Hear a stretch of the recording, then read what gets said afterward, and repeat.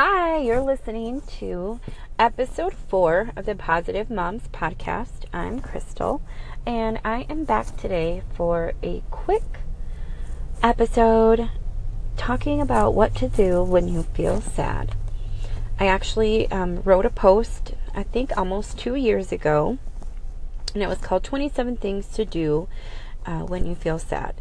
And I wrote it just because those are things that I like to do when I feel sad, and I didn't realize how much people need to know what to do when they feel sad. It's been shared over 3,000 times on Pinterest, and it is one of my favorite posts.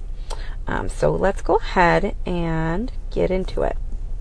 So feeling sad is a normal part of life. We feel sadness when we lose friends, family members, pets, when things just don't go our way or we're having a bad day, and that's okay. I'm not saying you shouldn't feel sad. What I am saying is that you don't have to stay stuck in the sadness and let it mold into negativity. You'd be surprised how easy it is for negativity to creep in when you're sad. It happens to me. I get crazy, feel like the whole world is ending, and I act like a psycho for real. My husband is the only one who can talk me back into reality and remind me that things always work out. So here's 27 things that you can do when you feel sad. If you can, go for a walk. If you live near water, walk along the water. If you live by trails, take a nature walk. Or just walk along your neighborhood. Just get outside, breathe in the fresh air. If you read the Bible, try reading some Bible passages. You can search, Bible passages or Bible verses for when you feel, and then put in your feeling. Or if you're overwhelmed, things like that. Call a friend. Here's the thing though, don't call a friend and talk about your problems. Instead, call a friend and ask about their day, listen, encourage, and be happy for them. That happiness will rub off on you. You can read a funny book or a funny website that you know of. Visit your grandparents. My grandma has no filter. She's either insulting or hilarious. Take selfies on Snapchat. That is so much fun. Do your hair and makeup.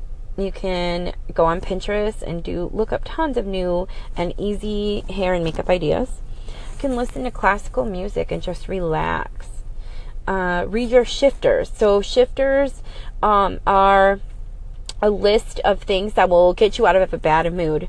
So yesterday we talked about counting your blessings and how I said you count your memories. It's kind of like that, but it's in written form. So you just kind of record funny moments or funny things in your life or something that makes you really happy, and you use that as your shifter list. You can keep it in your planner or in a note on your iPhone or your phone, whatever thing you use, and then you can read that when you're feeling sad. Some of my favorite shifters are just funny, crazy things that either my grandma has done or my kids have done, and those always make me laugh and can pull me out of a bad mood. You can read your kids a book. The Cat in the Hat and Green Eggs and Ham is just so fun and tongue twisting. It's kind of hard to be in a bad mood when you're reading those books out loud. Walk your dog or play with your cat. You can play a game. Our favorite games as a family are Uno and Phase 10. Bake and give the goodies away to someone who will love them. Make a hot cup of coffee or tea. Get on Pinterest. Cuddle with your husband or significant other. Take a nap. Eat dark chocolate, watch a comedy, go to the gym. Okay, if you're going to watch a comedy, just watch The Office. If you've never seen it, it's hilarious. If you have seen it, you already know. Rearrange your furniture. This can really get you out of a bad mood and get some good feng shui in your living room. I did that recently. Remember your first kiss. Watch a TED Talk. Listen to a new podcast. Go to a cafe, take a good book, and order something new.